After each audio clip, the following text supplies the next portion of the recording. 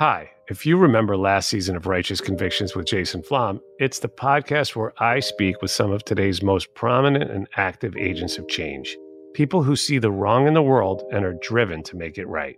You'll definitely know our guest today from her storied acting career, but her activism, educational excellence, and the impact she has had globally is something even more to be admired. Everything from poverty eradication to GDP to the transmission rates of HIV are predicated by bodily autonomy and control of our reproductive lives. You know, if I can't control if and when a male has access to me sexually, I really don't have much of a chance. Her dedication to the global cause of empowering women and girls over their own destinies is just as impactful and inspiring as her own story of vulnerability and triumph. Ashley Judd, right now on Righteous Convictions.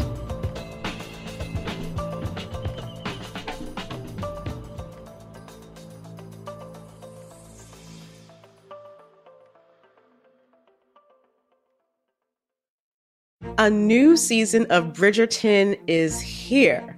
And with it, a new season of Bridgerton, the official podcast. I'm your host, Gabby Collins, and this season, we are bringing fans even deeper into the ton. Watch season 3 of the Shondaland series on Netflix. Then fall in love all over again by listening to Bridgerton, the official podcast, on the iHeartRadio app, Apple Podcasts, or wherever you get your podcasts.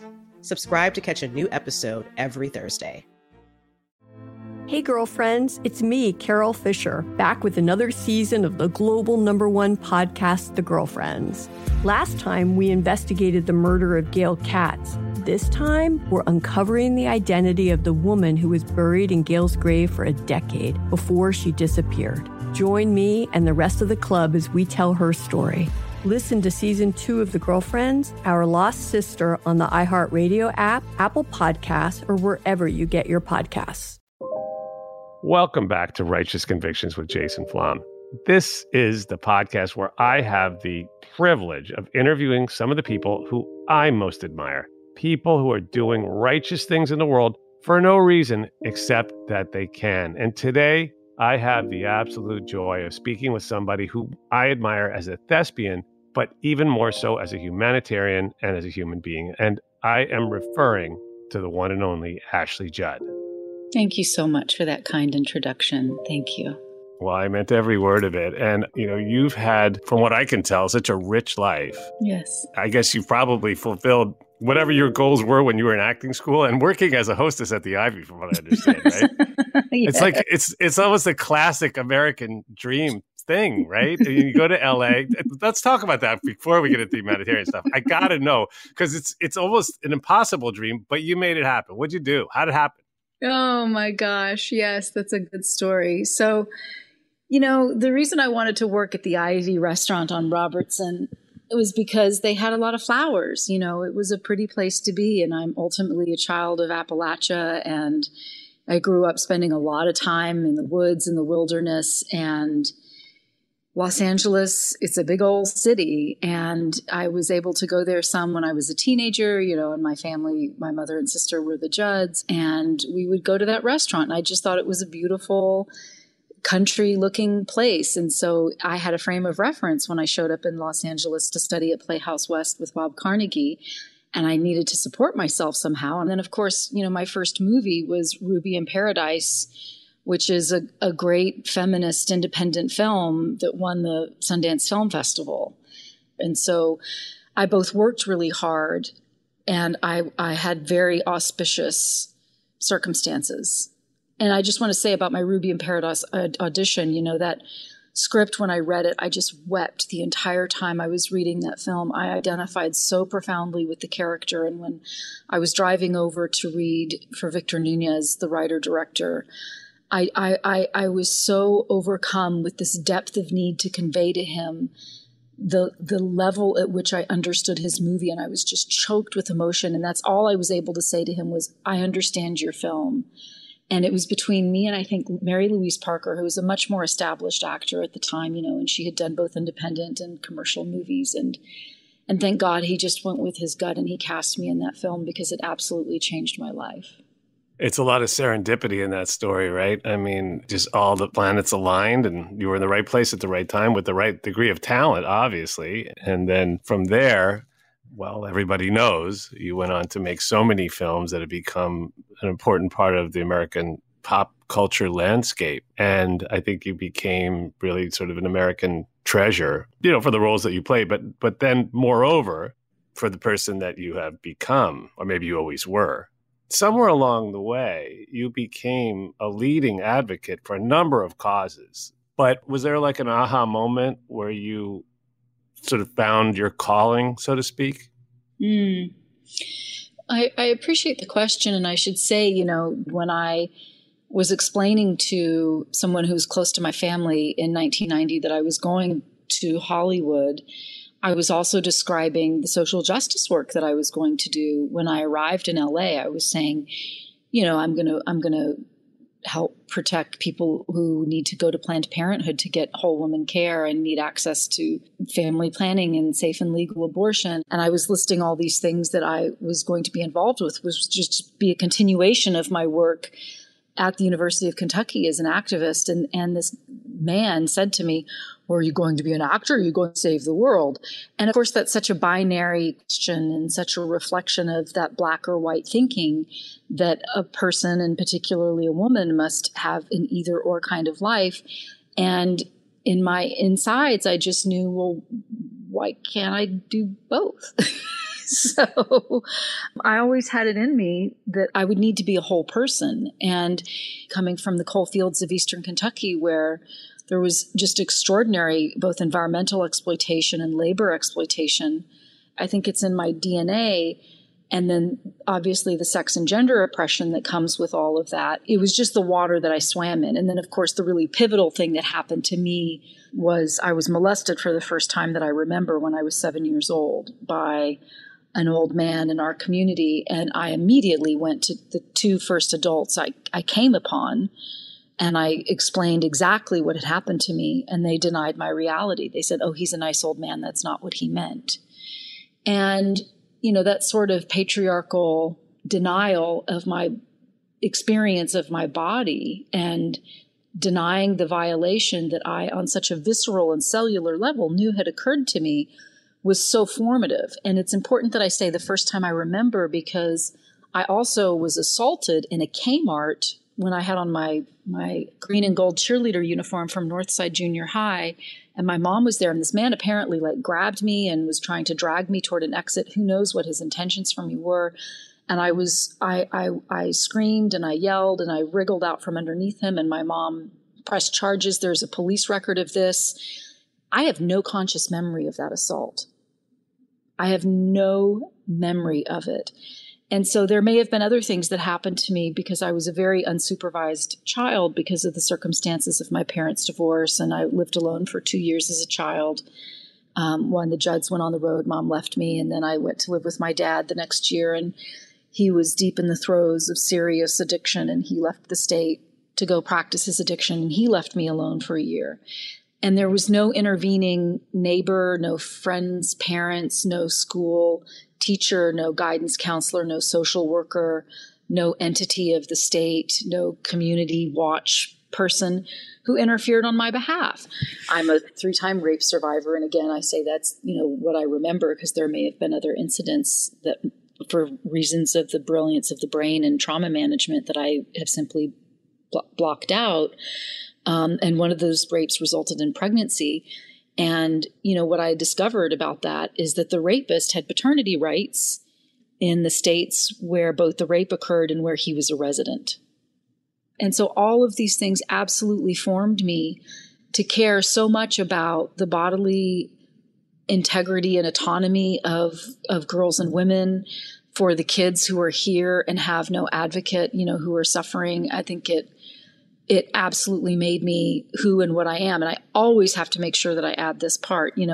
My parents and I today have a beautiful, tender, whole relationships. Those relationships have healed, but my parents just weren't able to care for me properly when I was growing up, is the plain old fact of the matter. And what it has done is given me a heart and a passion and a ferocity to care for those who are needy, vulnerable, and defenseless.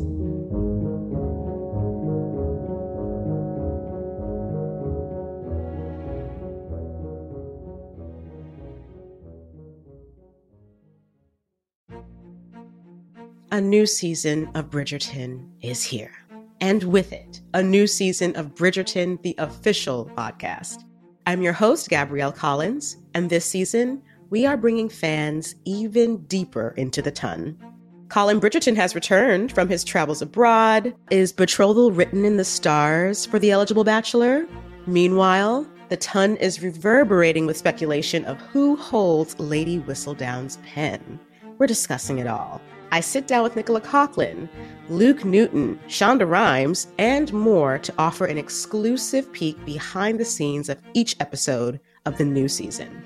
Watch season 3 of the Shondaland series on Netflix. Then, fall in love all over again by listening to Bridgerton, the official podcast, on the iHeartRadio app, Apple Podcasts, or wherever you get your podcasts. Subscribe to catch a new episode every Thursday. Hey girlfriends, it's me, Carol Fisher. I'm so excited to tell you about the brand new series of The Girlfriends. In season 1, we told you about the murder of Gail Katz at the hands of my ex-boyfriend Bob. At one point, a woman's torso washed up on Staten Island and was misidentified as Gail. She spent 9 years in Gail's grave, and then she just disappeared. It's almost like it's become this moral obligation to find her. And that's what we're going to do. Find this missing girlfriend and tell her story. With the help of some of your favorite girlfriends from season 1, like my producer, Anna. Oh my God. My friend, Dr. Mindy Shapiro. Hi, it's Dr. Shapiro, and I'd like to speak with the deputy medical examiner. And of course, Gail's sister, Elaine Katz. Having no closure, it kills you. Join us as we try to solve a 35-year-old cold case. It's not going to be easy, but it's going to be one hell of a ride. What? I can't believe this. Listen to season 2 of The Girlfriends, Our Lost Sister on the iHeartRadio app, Apple Podcasts, or wherever you get your podcasts.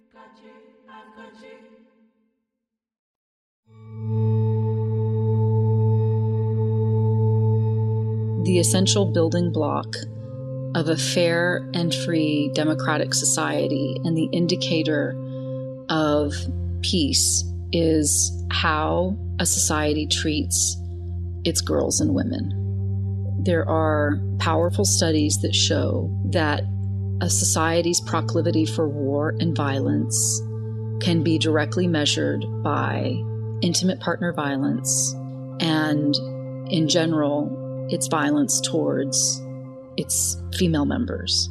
And everything from poverty eradication to GDP to the transmission rates of HIV are predicated by empowering girls and women to be full actors and have full agency and full participation in the social, political, cultural, educational aspects of society. And that starts with bodily autonomy and control of our reproductive lives. You know, if I can't control if and when a male has access to me sexually, I really don't have much of a chance of staying in school, learning a trade, being able to earn an income, controlling that income, and if I dedicate it to my children, to the health care of my family, to contributing to the education of my children, helping make decisions about the ages at which the girls in the family will and will not marry, having influence over, how the boys treat the girls in the family, all of that stuff. And so it really comes down to the empowerment of girls, and then also, attitudes that boys have towards girls, and creating better norms that reduce harm and reform toxic masculinity. And so that's my bottom line. And when Population Services International first reached out to me about working with them as what they were going to call their global ambassador, I basically wrote them back. It was very funny. And, I was so serious, and I am, I kind of am unabashed about that. This sort of 2-page, single-spaced feminist tome because I wanted to know what their values were and if we were congruent. It was something that my first women's studies teacher, Professor Janine Blackwell, would have been so proud of. And they wrote me back, yes, we're a feminist agency. And, and that's my criteria. And so everything that I do really boils down to that. So that's how you began your work with youth AIDS through Population Services International, right? So that is what really took you to some of the most impoverished corners of the world, visiting slums, hospitals, brothels, clinics, and everything in between. Can you tell us about some of your work? I love this work so much. And part of what is so meaningful to me is that there's just a lot of love. I'm a person who likes Jesus. I think that he was a great radical, who came to be with the disenfranchised and the poor and the rejected, who sought to upend empire and came from a great wisdom tradition. And that's kind of how I regard him. And I try to see the universal Christ in everyone. And I've been to a lot of trash heaps and been with generations of women who pick trash. And whether it's separating the different pieces of a ballpoint pen or an old-fashioned kind of telephone and stripping the different kinds of wires, or, taking apart electronics, or sitting on tires and, just spending a day on a stinky, heaving, rotting trash heap and sorting through garbage. And the grandmother just loving on me and caressing me and resting my head on her shoulder, and the power of the nurturing that happens and the bonds that are formed, and knowing that I can't make promises to people. I'll probably never see them again and they'll never see me and we won't keep up with each other.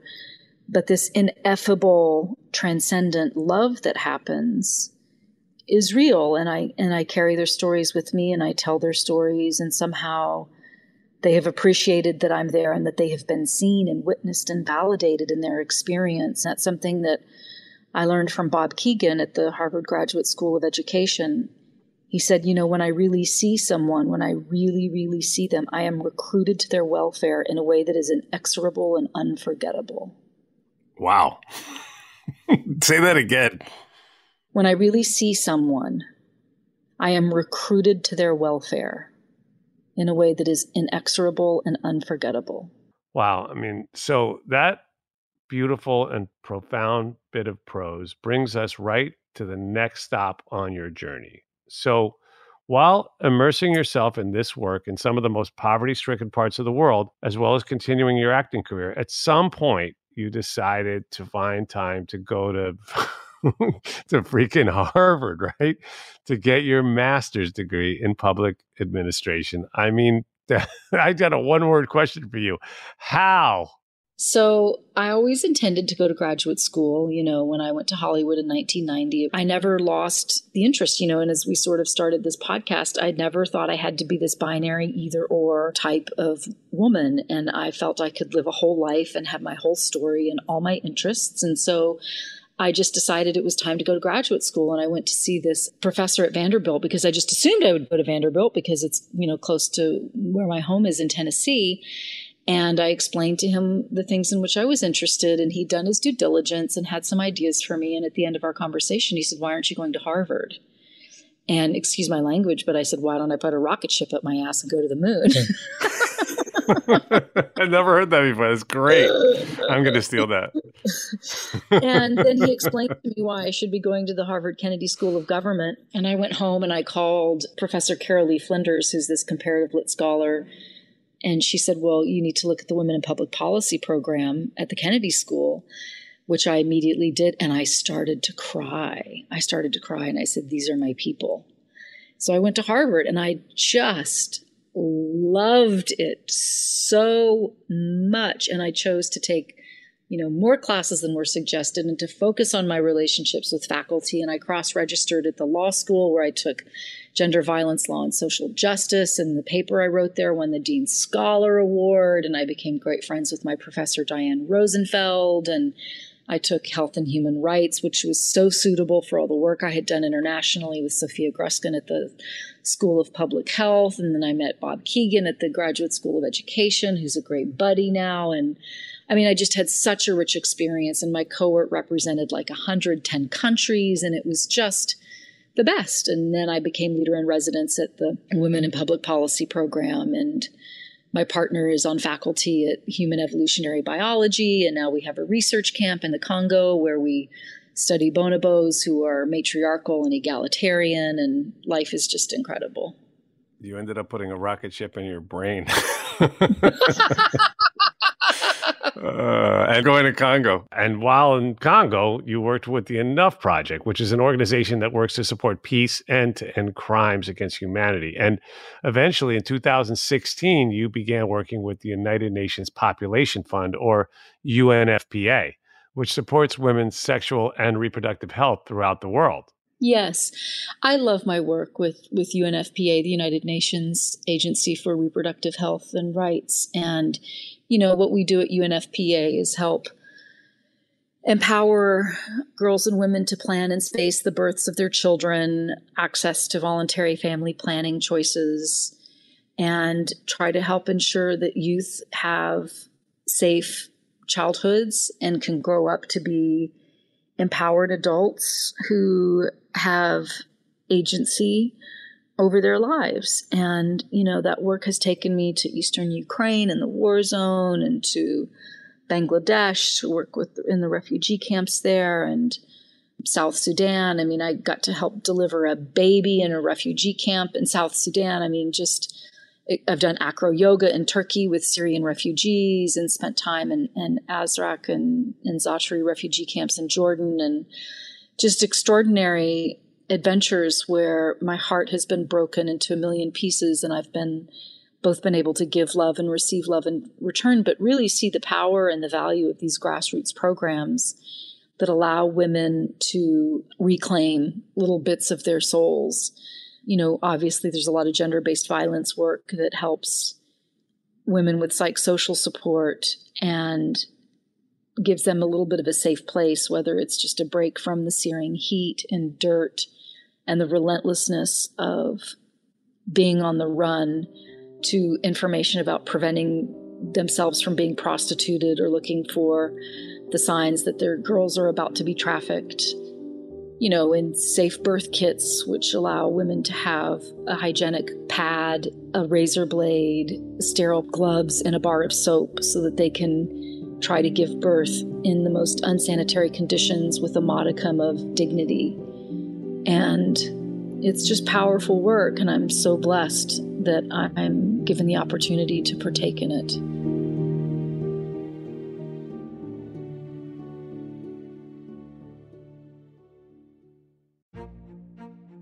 A new season of Bridgerton is here.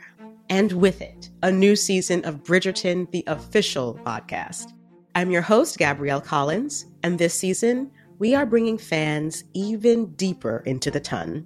Colin Bridgerton has returned from his travels abroad. Is betrothal written in the stars for the eligible bachelor? Meanwhile, the ton is reverberating with speculation of who holds Lady Whistledown's pen. We're discussing it all. I sit down with Nicola Coughlan, Luke Newton, Shonda Rhimes, and more to offer an exclusive peek behind the scenes of each episode of the new season.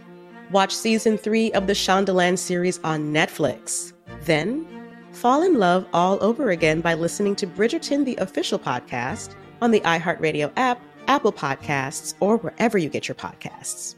Subscribe to catch a new episode every Thursday.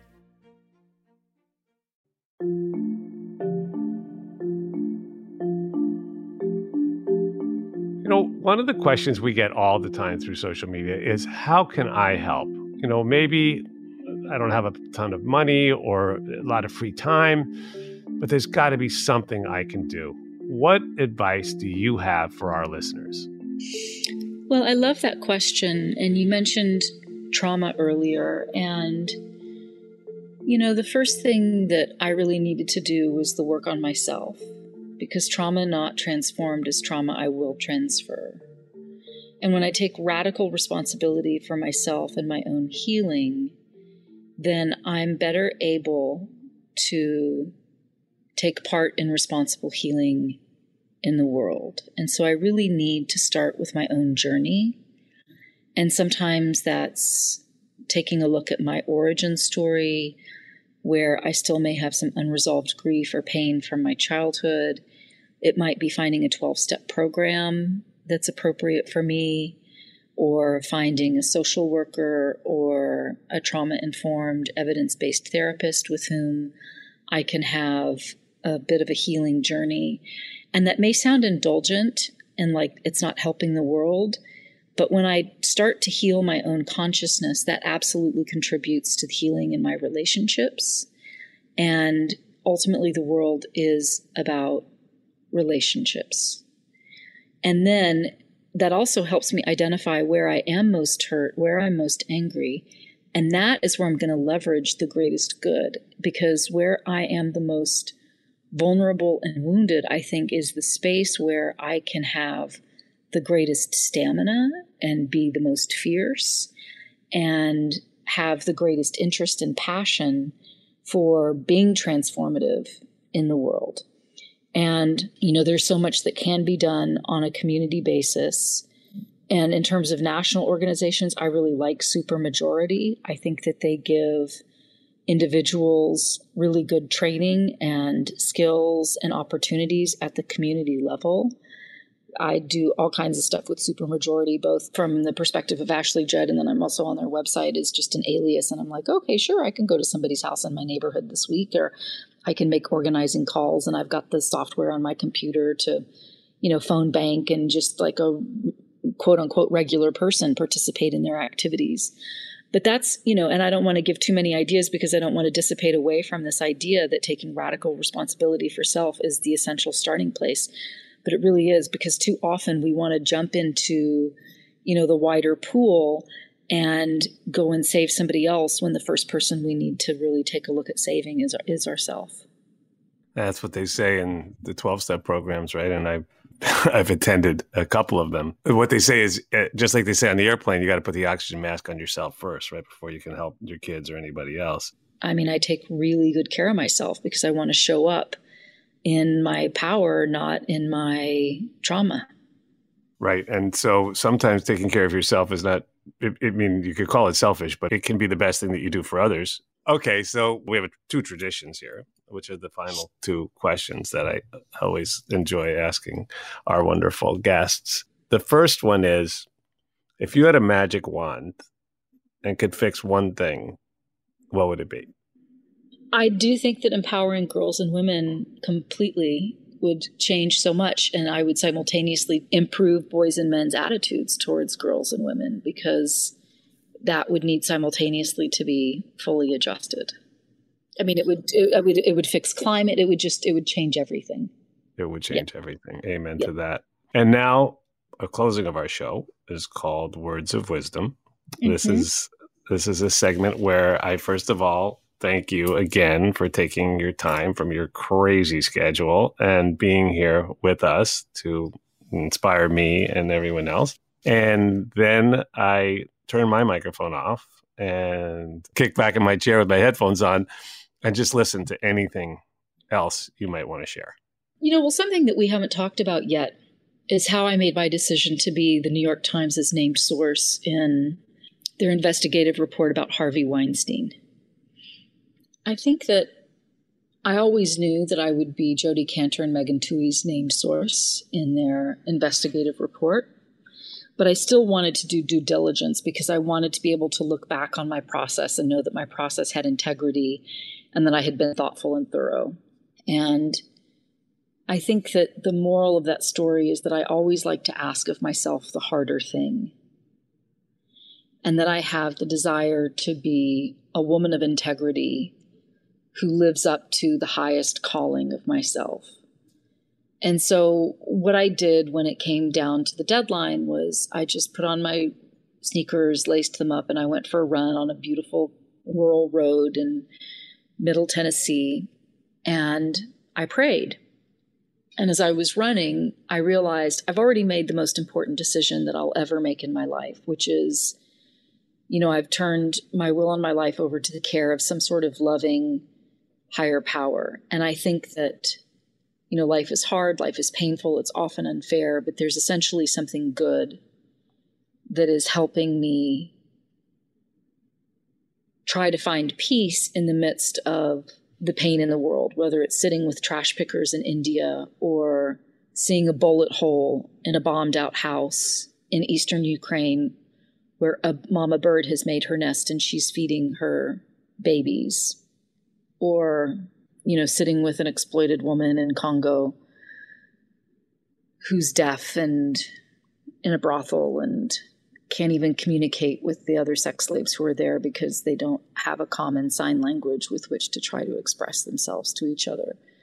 But there's something good that's binding us together in this common desire to make life not just bearable, but somehow connected. And so I was running and I thought, I've already made the most important decision I'll ever make. And whatever happens is a long game. And, it's like Albert Einstein said, I have to make up my mind. The universe is either friendly or unfriendly. And I think it's friendly. And so I called Jody back and I said, I'm prepared to be, your named source in this investigation. I think it's the right thing to do as a woman and it's the right thing to do as a Christian. And so that's something that I would share. The other thing I would say is just about, I think we're all looking for a little wisdom in life. And I don't think that wisdom is this esoteric, ritualistic knowledge that's transmitted behind closed doors by initiated people. I think that wisdom is more caught than taught. And it's about knowing with more of ourselves and knowing more deeply with these carved out parts of ourselves. And that's why it's important to have, some kind of quiet time every day and a little bit of a spiritual book to read or something that expresses my highest values and aspirations, and a journaling practice and some kind of self-reflection or meditation. And this doesn't have to be some gymnastic 30 minutes, but just some quiet time every day to be grounded and centered and to try to connect with something sweet, because the world is a hot mess and life can be very tough. But I need to know that I'm cared for in order to genuinely be able to care for other people.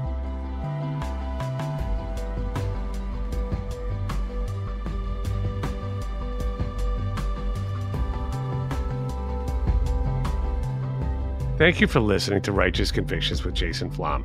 Tune in next week when we speak with hip-hop icon Daryl DMC McDaniels and the creative mentor at Road Recovery, Static.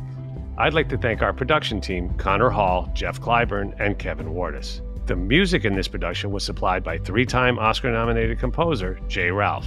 Follow us on Instagram at Wrongful Conviction, on Twitter at Wrong Conviction, and on Facebook at Wrongful Conviction Podcast.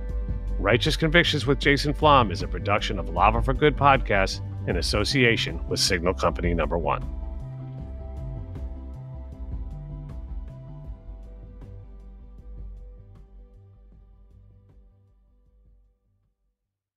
With the new Dexcom G7, you can achieve better diabetes results without painful finger sticks. It sends your glucose numbers to your compatible phone or watch so you can always see where you are and where you're heading. See how food and exercise affects your glucose, making it easier to spend more time in range and lower your A1C. Take more control of your diabetes with the #1 recommended CGM brand. It's easy to get started today at Dexcom.com. That's Dexcom.com. Dexcom data on file 2023. If your glucose alerts and readings from the G7 do not match symptoms or expectations, use a blood glucose meter to make diabetes treatment decisions. For a list of compatible devices, visit Dexcom.com/compatibility. A new season of Bridgerton is here. And with it, a new season of Bridgerton, the official podcast. I'm your host, Gabby Collins. And this season, we are bringing fans even deeper into the ton. Watch season 3 of the Shondaland series on Netflix. Then fall in love all over again by listening to Bridgerton, the official podcast on the iHeartRadio app, Apple Podcasts, or wherever you get your podcasts. Subscribe to catch a new episode every Thursday.